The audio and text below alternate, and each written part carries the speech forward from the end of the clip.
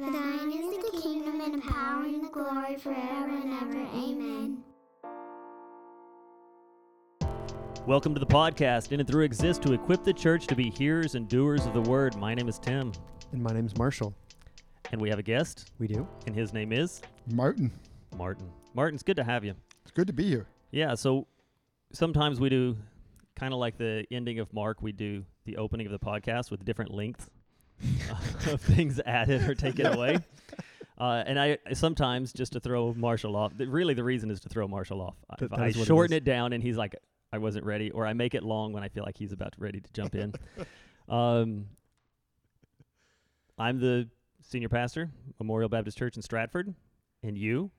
I guess you'd call me the senior pastor of Stratford Christian Reformed Church. I'm the only pastor, so then senior becomes a bit of a misnomer title. Senior, the lead? But senior lead only pastor at Stratford Christian Reformed Church.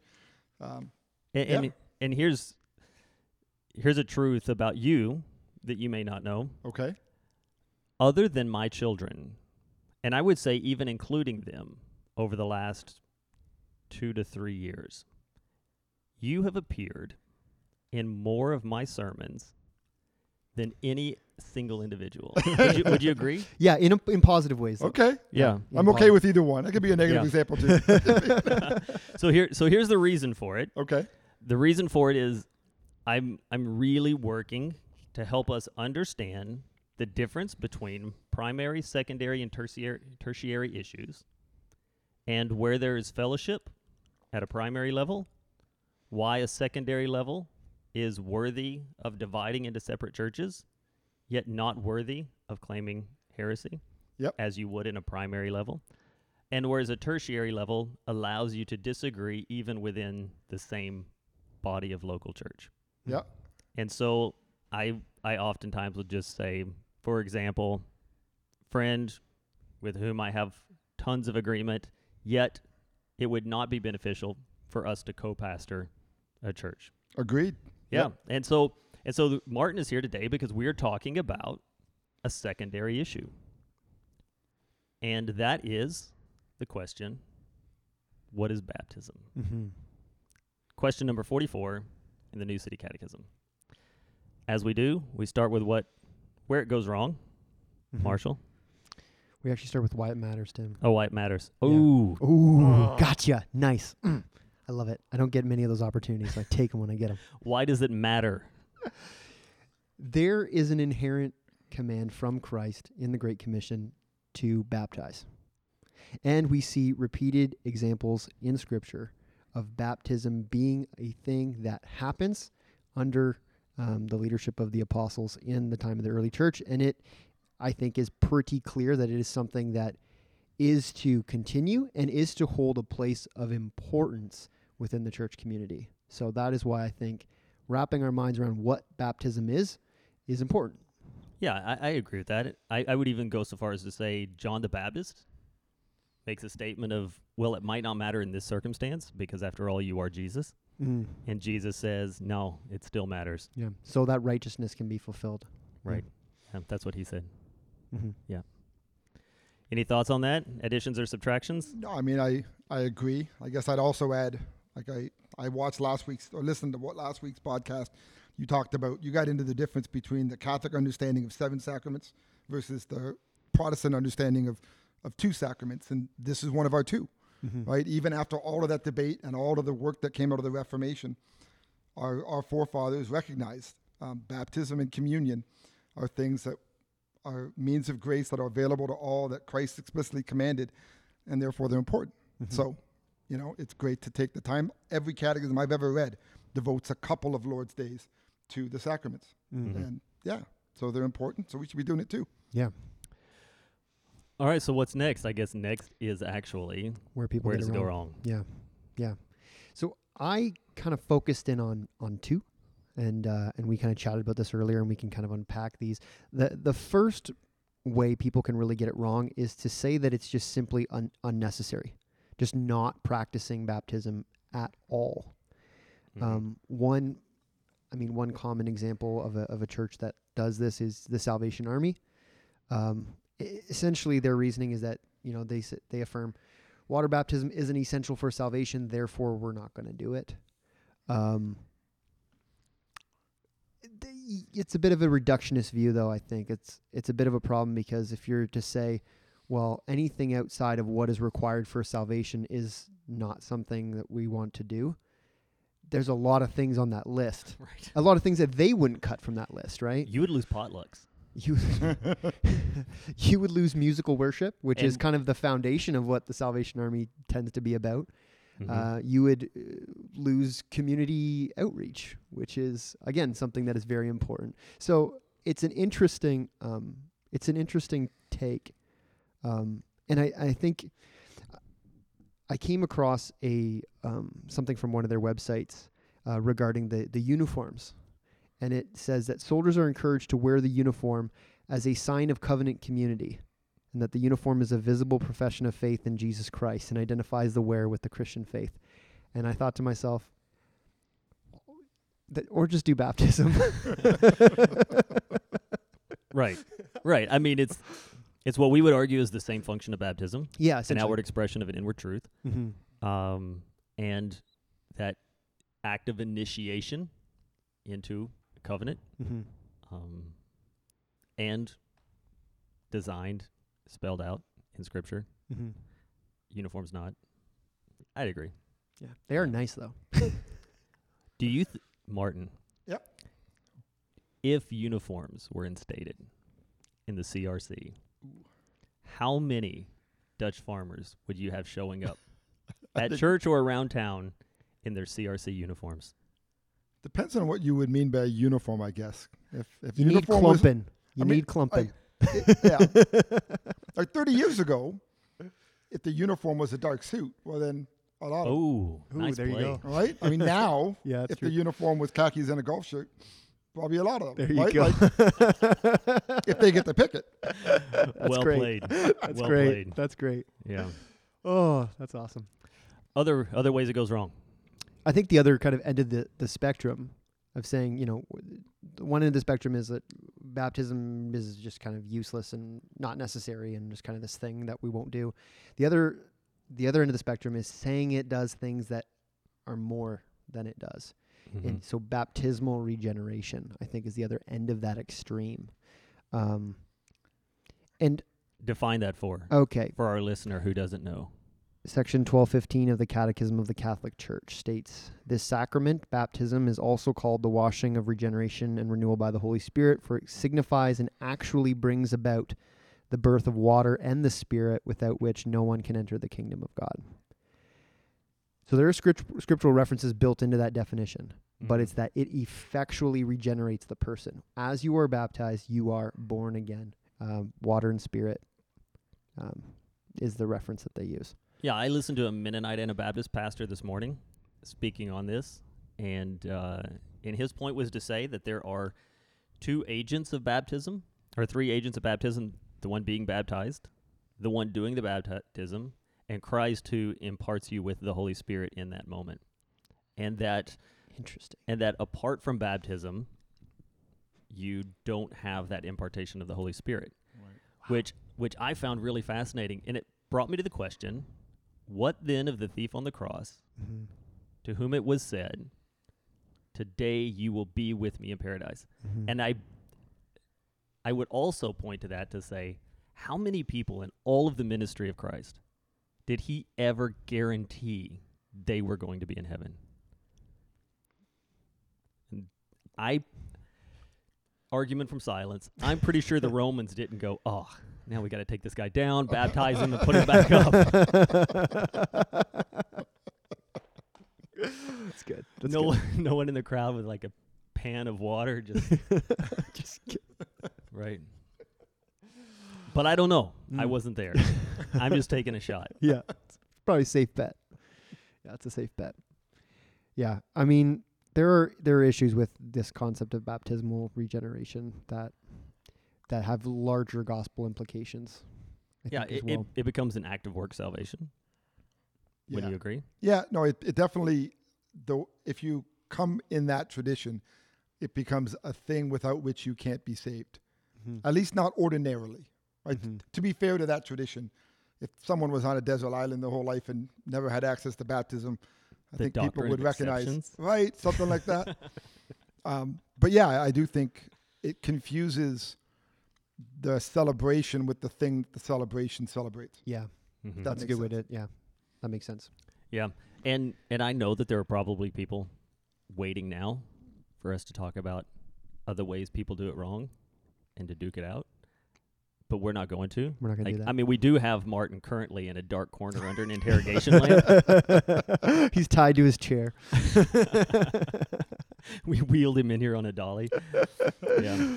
Oh. No, we're going to leave it at that and say those are mispractices at the primary level. Mhm. Right. That we would say these things are anti-biblical, Mhm. not just extra-biblical, and problematic in a very serious way Mhm.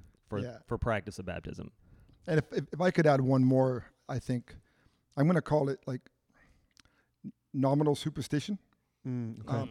I would say that's a primary issue too, and this will happen in both believers Baptist traditions and infant Baptist baptism traditions, where people will come and say, "Well, I'm not really an active part of the church. I'm not sure what my own faith is, but I want to be baptized, or but I want my child to be baptized." Mhm. It seems to be apart from any of the things that should come with it, Mm-hmm. but I think that's the third primary way people get it wrong. Is I don't know that I believe this. I don't know that I'm committed to whatever this signifies, but I want it anyway, whether it's for myself or for my child. Right. Yeah, I have people call me from time to time to say, I have a child that's just born. Would you baptize my child? Yeah. Obviously not a part of our church, or they would know the answer to that. And I just tell them, call Martin. Yeah. Well, yeah, and I say no because I don't know you. Good. Yeah. Yeah. no, it's like not only do you not understand what a baptism is, but you don't even understand proper paedo baptism in its Yeah. context Right. either. And to be fair, I do draw out the conversation. Sure. Yeah. Just to be like, this person needs the gospel shared with them, Mhm. and they've just asked me to do it. Right. So the odds of them hanging up on me in the middle of an explanation are pretty low, even if they check out. So I that's what I actually do, just in case someone doesn't know that I'm kidding. That's great. That's great. Yeah. All right, so the ways it goes wrong. The Catechism tells us. Go ahead, Marshall. Baptism is the washing with water in the name of the Father, the Son, and the Holy Spirit. It signifies and seals our adoption into Christ, our cleansing from sin, and our commitment to belong to the Lord and to His church. So a baptism is a washing in the name of the Father, the Son, and the Holy Spirit. Mm-hmm. All three. We all use all three names, right? Yes, Yeah. sir. Yep. I actually watched a baptism by the guy who was the Anabaptist Mennonite. They were dunking 3 times. I don't know if it was his Oh. local congregation, but in the Father, splash, Son, Right, right, splash, Holy Spirit, splash. And I thought that might be an interesting Trinitarian statement. So then I had to go down the rabbit trail of like hearing out his Trinitarian statement, that you couldn't do the 3 as one. It turns out he's pretty orthodox on the Trinitarian statement, Oh, that's good. but an interesting observation nonetheless. Yeah. So like when you do it, is it just one dunk? One dunk. One okay. done. Do you do 3? I do 3 sprinkles. Oh, okay. Okay. Yeah. Like we don't have a tank. Sure. We're sprinkle. But yeah, no, I do one dip for each part of the Trinity. Mm-hmm. Okay. When I was in university, we were having this end of school celebration thing. All the different student organizations from around campus had different booths set up, and there was a non-denominational Christian group there that had built this huge slip and slide where you could just run across the school grounds and slide forever, and it ended in this pool. And I thought, man, that's covering your bases right there. Sprinkled and splashed all in one. Oh man. Tell me that wasn't for It wasn't a baptism. No, Okay. no, okay. it was just for college I wouldn't put it kids. past some groups out there, man. There's some wacky stuff going on in the world these days. Oh yeah. Oh, yeah. There is. I mean, even during COVID, right? Like, we saw people like just the water gun out the the window of the squirt- car the squirt squirting. gun. Come on. I hope that was a joke. All He right. was wearing his full vestments, though, so I don't know. All right, so here's what we want to do now. Giving some commentary on the statement that's here, Mm-hmm. knowing that we come from two different traditions, want to give each other opportunity to share those traditions and where they come from. Mm-hmm. We've made it pretty explicit that it is the easy way out for one tradition to say, we hold our tradition because we read the Bible. Yep. Right? It doesn't matter what position you look at. You can go and find someone teaching about it online that says, they believe this, they believe that. What we believe is the Bible. Mm-hmm. And that kind of statement comes from not taking time to understand what other people actually think Mm-hmm. and not hearing them out. Agreed. It's lazy. Yeah. And so we're going to not do that. Mm-hmm. Right. So, Martin, we're going to give you first go. Okay. And we've already learned the 3 sprinkles thing. Right. What else do Right. we have? What else do we have to learn? Tell us Okay. about baptism Okay. in So the Reformed tradition. baptism in the Reformed tradition. All right. I'm not sure. I'm going to go. And if you have a question, by all means, jump in. Sure. I'm going to start, I guess, with two things that I think adult baptism traditions might misunderstand. One of them is a simple, like maybe it's just a matter of wording, but we often talk about infant baptism versus adult baptism, which are not the best terms. And then, of course, in academic circles, we've retraced that with like credo baptism and pedo baptism, which work when the three of us talk, but I can't use those in a sermon because no one knows what they mean. So the thing that's important to remember is in the same way that you commonly refer to it as believers' baptism, we refer to it as the baptism of the children of believers, which is different than just we baptize infants because they're infants, which is Right. the inference when you say infant baptism. Mm-hmm.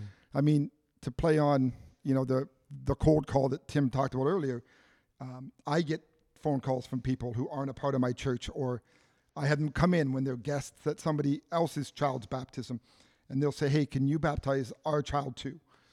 And if they're not a part of our congregation, then I say no, because it has to do with our understanding of why we baptize infants in the first place, which gets into this idea of the covenant, right? So when we talk about Scripture, to understand the Reformed understanding of baptism, you got to understand covenantal theology a little bit. And we could spend hours talking about covenantal theology if we wanted to, but on a short level, what it means is in the same way that in the Old Testament, God had a covenant relationship with his people. And that covenant was that Israel would be his special people, and he would take them and use them to be a blessing to all nations. Even though parts of that covenant end when Christ comes, there's an extension or maybe even an expanding of that covenant into the New Testament. So, when I explain baptism, one of my texts is the end of Acts 2. Right? Peter finishes that first sermon at Pentecost. He says, and they say, what must I do to be saved? He says, repent and be baptized, every one of you, in the name of the Father, the Son, and the Holy Spirit. And then he says, this child is for you and your children and for all who are far off. So this idea that the promises of God somehow extend from believers on to their children, right, to the generations of those who love and keep my commandments, to use another one of those Old Testament covenantal phrases. That's a big part of how we come to the place that we come to. The other thing that I guess we often forget when we start talking about, like, what does the Bible say, is that all Orthodox Christian traditions baptize believers if they come to know Christ and they haven't been baptized yet. So every now and again, it's not that common, but every now and again, someone comes into my church. Maybe they're dating someone, and then through dating, they're exposed to the gospel. They accept the gospel. Maybe they came from a totally non-believing background or from a believer's background. So I baptize them. But then what happens with their children? So when we read the New Testament, there's lots of stories of people being converted and then being baptized. Because the Bible was written in the first generation of Christianity, the question of when were the children of those believers baptized is more of an argument from silence than something the Bible is explicit about, right? We can, in Acts, there's a couple of spots where, the jailer is one. He was baptized, and he and his family, sorry, he believed, and he and his family were baptized. I think Lydia is the other example from Acts. But those are, in some ways, assumptions. We're assuming that the family was baptized along with that conversion. And I think that that's at least a defendable way to read Scripture, but I understand that others read the same Scripture and say, no, the family meant the family of believing age or whatever. But in both cases, I think you're making an argument from silence, not based on a clear teaching, but based on some assumptions. Yeah, I would agree. So anyway, I could keep going, but I think that's... No, I think that's good for people to hear and understand, I think, especially if they haven't been exposed to Paedo-Baptist traditions and have it explained to them. And I think talking about the covenant theology is important because really baptism is the result of different the different ways of doing baptism is a result of different ways of viewing the covenant and how the relationship between covenant of grace, covenant of works, old covenant, new covenant, that sort of thing. And so going to, household baptisms or going to, believed and then baptized and saying, well, based on this or that, that's our view, that's why we understand it. That's a really insufficient way to defend your position, whatever position that might be. And so going to how we understand the relationship between the covenants is actually going to be a much more well-rounded way for both sides of the conversation to really unpack why we do things the way that we do them. Right. This is more than about proof texting. Yeah. Where we find an instance and we say, here's the instance. But instances are supported by a greater harmonization with the covenants in general. And so I think we need to unpack what that is. We would both agree that there are two covenants. Yep. Covenant of works, covenant of grace. Covenant of works, established in the garden, Adam and Eve, right? Yep. Do this, don't do that. Mostly don't do that. The one thing. That one thing. You had one job. And they're like, yeah, it looks good. And then after that, that is where the question between the two of us comes. And what is the second covenant, right? Does it begin with Abraham, or is that a parenthetical foreshadowing of the covenant of grace that would begin with Christ, right? Not to speak for you, but that's word together. Yep. So you would say with Abraham, that covenant Yep. is the one to carry on, and then the new covenant in Christ, you would explain as, because I'm not going to put words in your mouth. Okay. Well, so the short answer to how Reformed people generally answer, and is it this or that, we say it's both, right? So when you go from the Abrahamic covenant to kind of the new covenant, there are aspects of it that carry on, and then there are aspects of it that don't. So, I mean, the Abrahamic covenant was based, at least in part, on race, right? It was a covenant with the Jewish people and their descendants, and in the new covenant there is both Jew and Gentile, right? It's slave and free, male and female. It's everyone in that sense. So there's discontinuity there, but that sense that God makes a promise not only to people but to people and their descendants. That's, I think, part of the continuity of my understanding, and I think the Reformed understanding of the new covenant, and that in the same way that circumcision was a symbol of the old covenant, baptism is a symbol of the new covenant. Right? And if someone converted to Judaism, the stories that in the Old Testament, they're adults, they convert, they're circumcised, but their children were circumcised as infants. And in the same way, I think we understand baptism as the sign of that new covenant. And yeah. Right. And historically,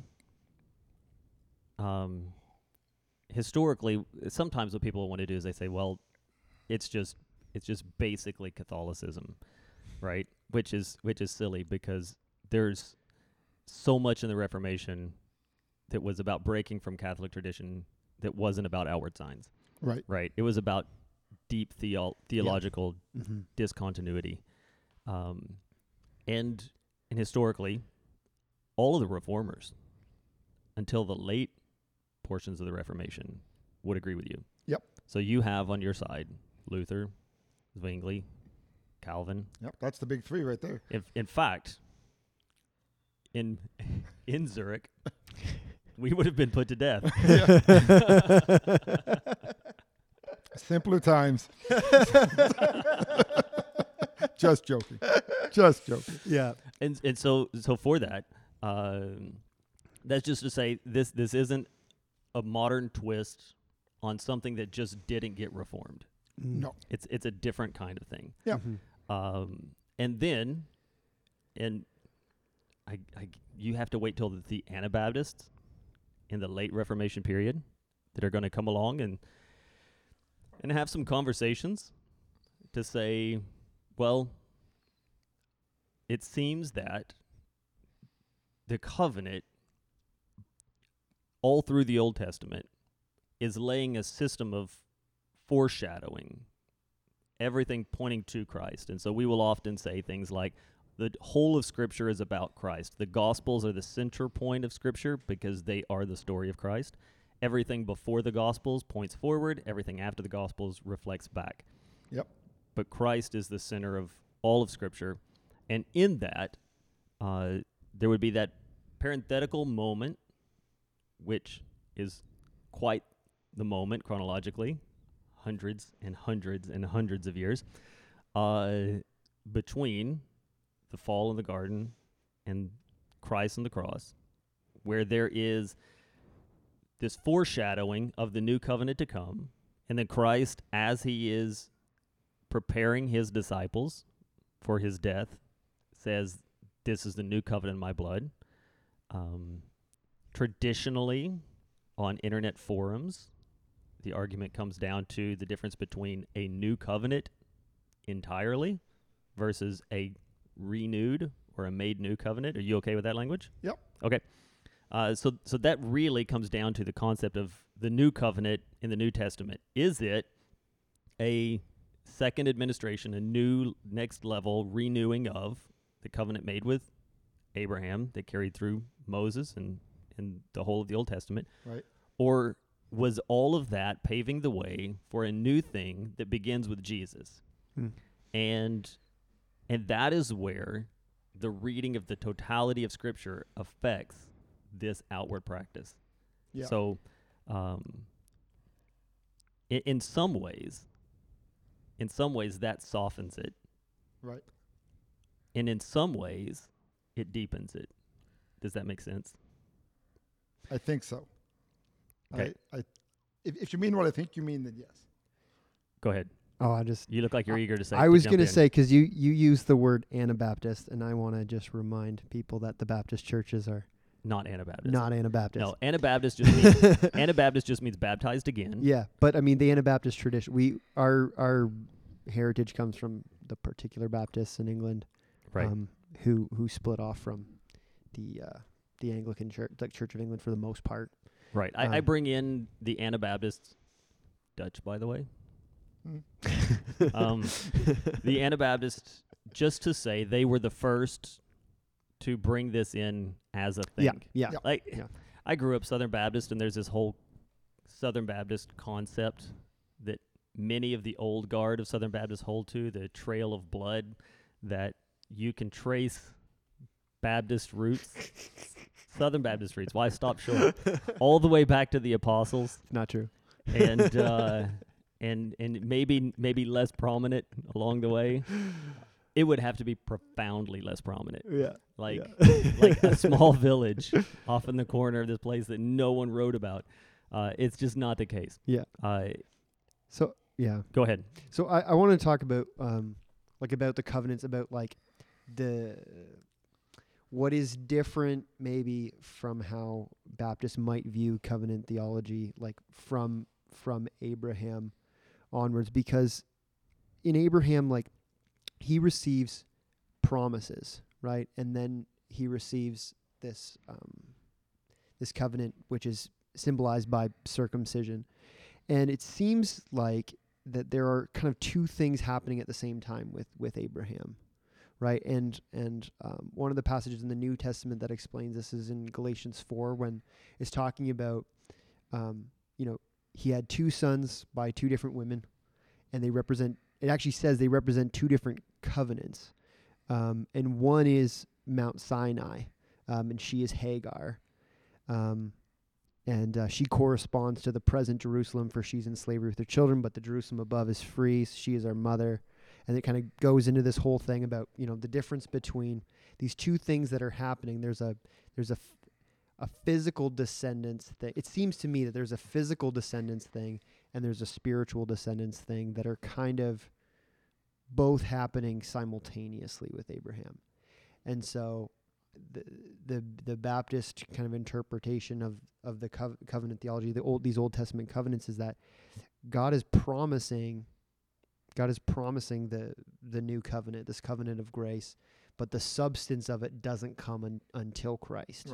Right. So even before Abraham, there's hints at it, right, in Genesis 3, that one is going to the first federal head failed, the new federal head needs to come and do everything. And so these covenants of works, so like for example, like the Mosaic Law is you could see it as a covenant of works that Christ fulfilled in order to enact the covenant of grace, right? That he did the thing that could not be done in order to set up this thing that was being anticipated from the very beginning. And so I think the reason that affects the way we do baptism is because it comes down to how much continuity do we see between those physical promises for the physical descendants then and the physical descendants now. And so, and again, it just comes down to that, how new is the new covenant, and that's really the basis, I think, of where we see things differently. Yeah, and I think Martin touched on it when he said, when there is mention of baptism and children, like, we don't call it adult baptism. I was baptized at 9. Right. And so when there is that, our interpretation that it would mean this is the spread of the gospel within family, and a further celebration of those who would come to faith is the way that we would receive those points differently. Whereas we wouldn't see the idea of a baptism being a new circumcision or a different means of a similar statement, in that we would say that was a marking or a changing of the flesh. When we baptize, we'd say you are buried with Christ in baptism unto death and raised to walk in newness of life, and that it's an establishment of that coming alongside Jesus himself in that dying to self and raising again in him, which is something that happens at the confession of faith, right? And so that's where we get into some tricky things that are not just theological but actually practical. Right. So, for instance, I'm a big fan of Ligon Duncan. Okay. Presbyterian from the U.S., from Mississippi. He's got a great voice. He's easy to listen to, that guy. I would love to have a voice like Ligon Duncan. If my Alexa could have Ligon Duncan's voice, I'd be happy. Or a brain like Ligon Duncan. I once sat in on a preaching, an expositional preaching breakout session that was co-led by Ligon Duncan and Donald Carson. Oh, yeah, I was that with the one too, yeah. And at the end of it, Ligon Duncan goes, "You see, it's just that simple." And I thought, It's that simple when you're Ligon Duncan and Donald Carson. The books that I use to help me understand have your names on the spine, right? But interestingly enough, for all the respect that I have for him, if he decided he wanted to retire in Canada, one, I would be asking, why would someone from the South come to Canada to retire? It normally is the opposite. But secondly, I would have to ask in a membership interview, have you expressed faith in Jesus Christ by the means of ceremonially joining with him in that believer's baptism? And he would say, no. And then I'd say, oh, that's what we do. And that's a huge difference, right? In the way that we read that. And so that practicality, I've had really amazing people come into the church and say, I want to be a part of what you've got going on. I want to be a member and I want to get engaged. And we have that conversation and it just doesn't work out. Sometimes we've got our own stash of double dunkers, right? When I was in Toronto, or not double dunkers, but the double dunked, I guess I'm the dunker. When I was in Toronto, the church was historically German, and so many of them Lutheran, and then baptized. My wife grew up CRC. Yep. She's from Chatham area, and so she has been since baptized a second time. But that's where this because I think some people be like, oh, this is just theological rhetoric that really doesn't have any legs, and in the end it's just pastors fighting over stupid things that doesn't have any. But that's why we would say it's better for us to practice in different traditions. Yep. Because there are things that I just can in good conscience do that would cause us to constantly be sitting across our desks going, would you just see it my way?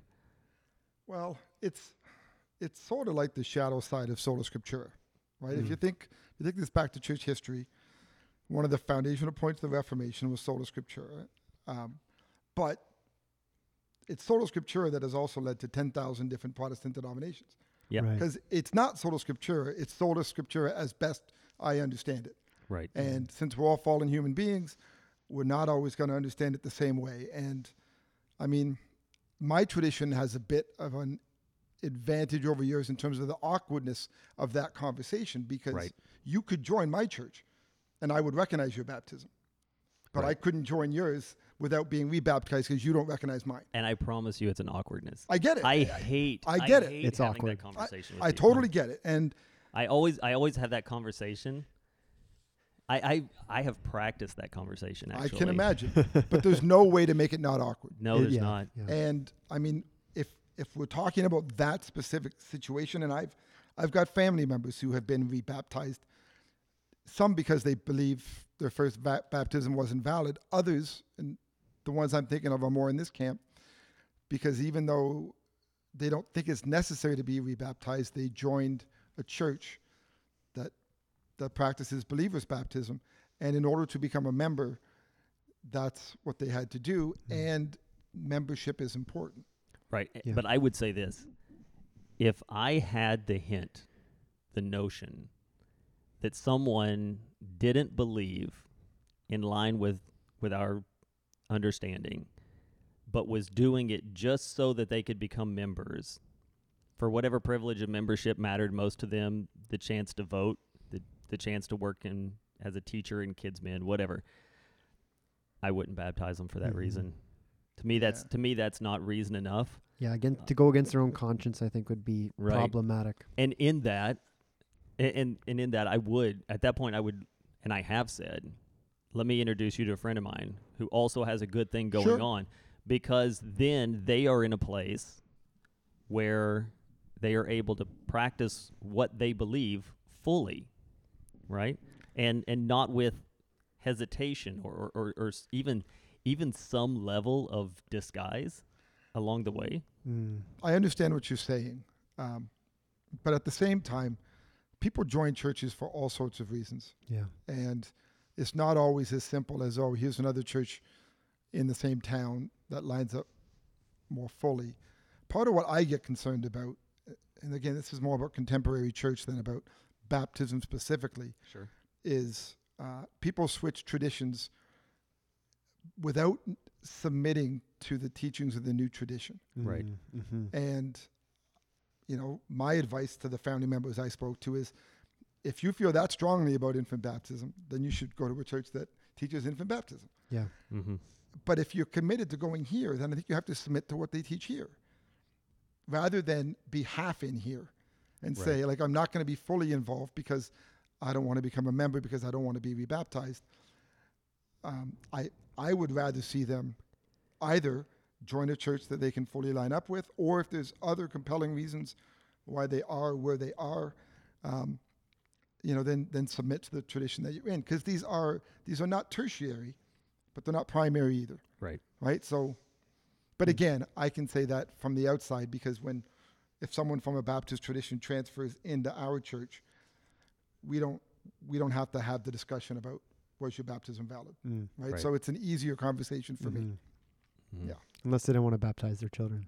Well, and that is where it comes up. Mm-hmm. And that gets right back to the same thing, where I have a couple of families that haven't baptized their children, but I don't make up a dedication ceremony Sure. to replace Yeah. what we would normally do, right? They can choose to baptize their child. They can choose not to. But that is what we teach, and we're unapologetic that that's what we teach. Yeah. Right. And should be. Yeah, Right. Mhm. totally. Just to that end, I want to do a quick explanation of baby dedications. Just because we often make jokes that we have a single listener. But now that you're here, Right. people are going to be Right? like, Maybe it's double. hey, right, maybe your wife listens. I don't know. A lot of times people will say, you don't do baby baptisms, but you do dedications, and it's the same thing. Right. When I bring a family forward to do a baby dedication, it's only because they've asked. I don't pursue baby Okay. dedication. So that's not a given when a baby's born Nope. into this church. Nope. Okay. The dedication is this. These people are members of the church that want the church that they have joined in membership to join with them in caring for this child spiritually. Mm-hmm. And so what we do is we talk to the parents about the importance of guarding their faith and their marriage and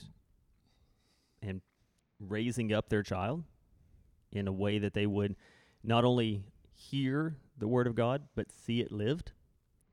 And then we call on the church to say, this family, these people are members of our church, and they are asking you through fellowship, children's ministry, whatever it is, to join with them in praying for them, praying for their child's salvation, coming alongside them through our various programs and fellowshipping and all that, to be a part of their lives as they strive to raise up this child in Christ.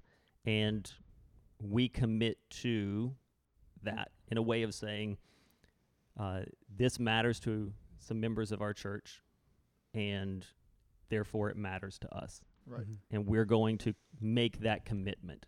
So in that, we're not really dedicating the child to God. We're dedicating the church is dedicating itself to the child Right. and to the family Right. in aiding in the raising of that child. So yeah, just in the same way that sometimes people throw out the whole, well, if you just read your Bible, they also throw out that, Yeah. but you do baby dedications. They're and it's just the same dry thing. baptisms, right? And it's not they're, a dry they're baptism. not dry baptisms. But I have witnessed that, and different churches will have different explanations for the It's true. dedications, especially since it's even less commanded in Scripture. There's a lot more flexibility, right? Sure. There Yeah. aren't the same parameters, If you're making it up, make it up. right? So I have heard explanations of dedication that sound a lot like dry baptisms, if that makes sense. Yeah, Yep. that's fair. No, That's it does. It does. Yeah. So it is, in instances, a reasonable accusation, Yeah. Yeah. I mean, but not universally. on a theological level, the difference is that when, at least in the way that we do them here, and I think most Baptist churches would do them, it's not a welcoming of that child into the covenant community Right. in that formal way. Right. For us, that happens at believers' baptism, right? So again, it just comes down to does the covenant community, like, how we understand visible and invisible church, right? Yep. Like who are the church, who comprises the church? Do we assume that the children of believers are included in that covenant community, or not? And how does that play out? And I mean, again, and you can make biblical arguments for both sides. I mean, for myself, like I would go to like a Jeremiah 31 where it talks about the law being written on hearts, and you won't need to teach them, right? And but we do need to teach children. So like, is it that this new covenant that is being talked about is going to be different in the sense that it's not this inherited covenant membership, but but at the same time, like I understand that there's good biblical grounds for countering that, especially the passage you said, in the end of Acts 2, where it talks about this promise being for you and for your children and for all those who are far off. Yep. And so does that mean all the children and all those who are far off? Dude, that's the thing, right? Like Right. it's this. Right. Yeah. Right. I want to wrap it up with a question about efficacy. I think a lot of people believe that because we have the name Baptist, that we believe in baptismal regeneration, right? Baptism is what saves you, and so we're just trying to get people dunked because that means they're Christians. Right. Which is not the case, right? And I appreciated your statement on what goes wrong about how some people believe that, just because my child was baptized, we're all good. It doesn't matter that that's the last time they were in the church. We have that as well. Right? Oh yeah. Easy believism. Totally. I went forward. I got baptized. So I'm good from here on out. That's an issue. I think some people are going to make the argument. You've used a lot of statement of tradition, and I've talked about your tradition and the depth of it. It's not just you that has covenants. We have the 1689. Yep. Baptist Confession, although most Baptists don't know that we have the 1689 Baptist Confession. The guys at the seminary do, but the people in the pews don't, Yeah. unfortunately. Yeah, and so there's a lot that's similar in that, because people would say to us, well, because you're Baptist, you put too much weight on baptism, and you believe that just because someone was baptized, they are guaranteed their seat in heaven, regardless of what happens to them after that. Right. And I've heard people in my camp say the same about what you believe. Yep. That if we just get them when they're babies, then that's the safest thing because they're good from here on out. They went through the ceremony. And I've spoken to why that's not true for us, but I want to hear you speak to why that's not true for you. Fair enough. So baptism is it's a celebration of the fact that your sins are washed clean by Christ, right? So it's a celebration of that truth. Now, one of the other dynamics too that I didn't talk about so much to the Reformed understanding of paedobaptism or baptism of the children of believers is tied to our understanding of kind of God's role versus our response, right? We think of all the old hymns, and I think you sing a lot of them too. Like, I know that if I love him, he must have loved me first. That whole idea that God grabs hold of us before we grab hold of God. So when we're baptizing a child in the name of the covenant, we're saying it is our hope and our faith and our belief that God will grab hold of this child. That does not guarantee that God has grabbed hold of this child. And if there is no response, if there is no coming to life of the seeds of faith in that child's life, then the fact that they were baptized does not mean that they were saved. There's a comfort only in the sense that as long as they're breathing, there is hope that God may yet reach them. In that sense, there's a comfort to it, but not an efficacy to it, if that makes sense. Yep. Like the efficacy is, I mean, God touches hearts and turns them to faith. So, I mean, a week from Sunday, we're going to do profession of faith. So that's our response to baptism, right? In our tradition, you're baptized as an infant. When you come to an age of understanding, and it can vary from as little as, some churches do it as young as 10 or 11. I like them to be at least 15, but up to whatever age, they respond to that. And when they respond to that and say, now I believe these promises made on my behalf when I was baptized, then I say, they have come to trust God because God touched them first. So in terms of efficacy, no. Just like every other tradition, some are baptized based on the faith of their parents, but that faith does not, so they don't grab hold of that faith themselves. Sure. That doesn't necessarily mean their parents failed, because we believe in a sovereign God who touches who he's going to touch. But there's always that comfort, I guess, that, and I'm sure your tradition has it too, that there's always hope as long as they're breathing, that God may yet reach them. Yeah, Right. Absolutely. for sure. Anything else you'd like to add, Marshall, before we wrap it up? No, I think it's a good conversation. I mean, we could talk about covenants and all that Yeah, stuff forever, sure. right? But that might be Yeah, I Not think it's a good introduction. beyond this conversation. Yep. I have two ideas coming out of this. One, next year we're going to be doing the history podcast. Church history, yeah. It'd be fun to maybe have Martin on again, especially around Reformation time. Oh, that'd be great. Yeah. I'd enjoy it. Also, I have a friend in Toronto, Peter Noyd, who has an NFL podcast, and I thought, hey, one thing that we do have in common is a love for football. That's true. We could start a pastor's Football cast. football podcast. I think that market might be saturated. What does your pastor believe about the playoffs? Thanks for listening. This podcast is a resource of Memorial Baptist Church in Stratford, Ontario, in cooperation with the Gospel Coalition of Canada, and is produced by the guy in the booth, Alex Walker. Talk to you next time. See ya. Bye.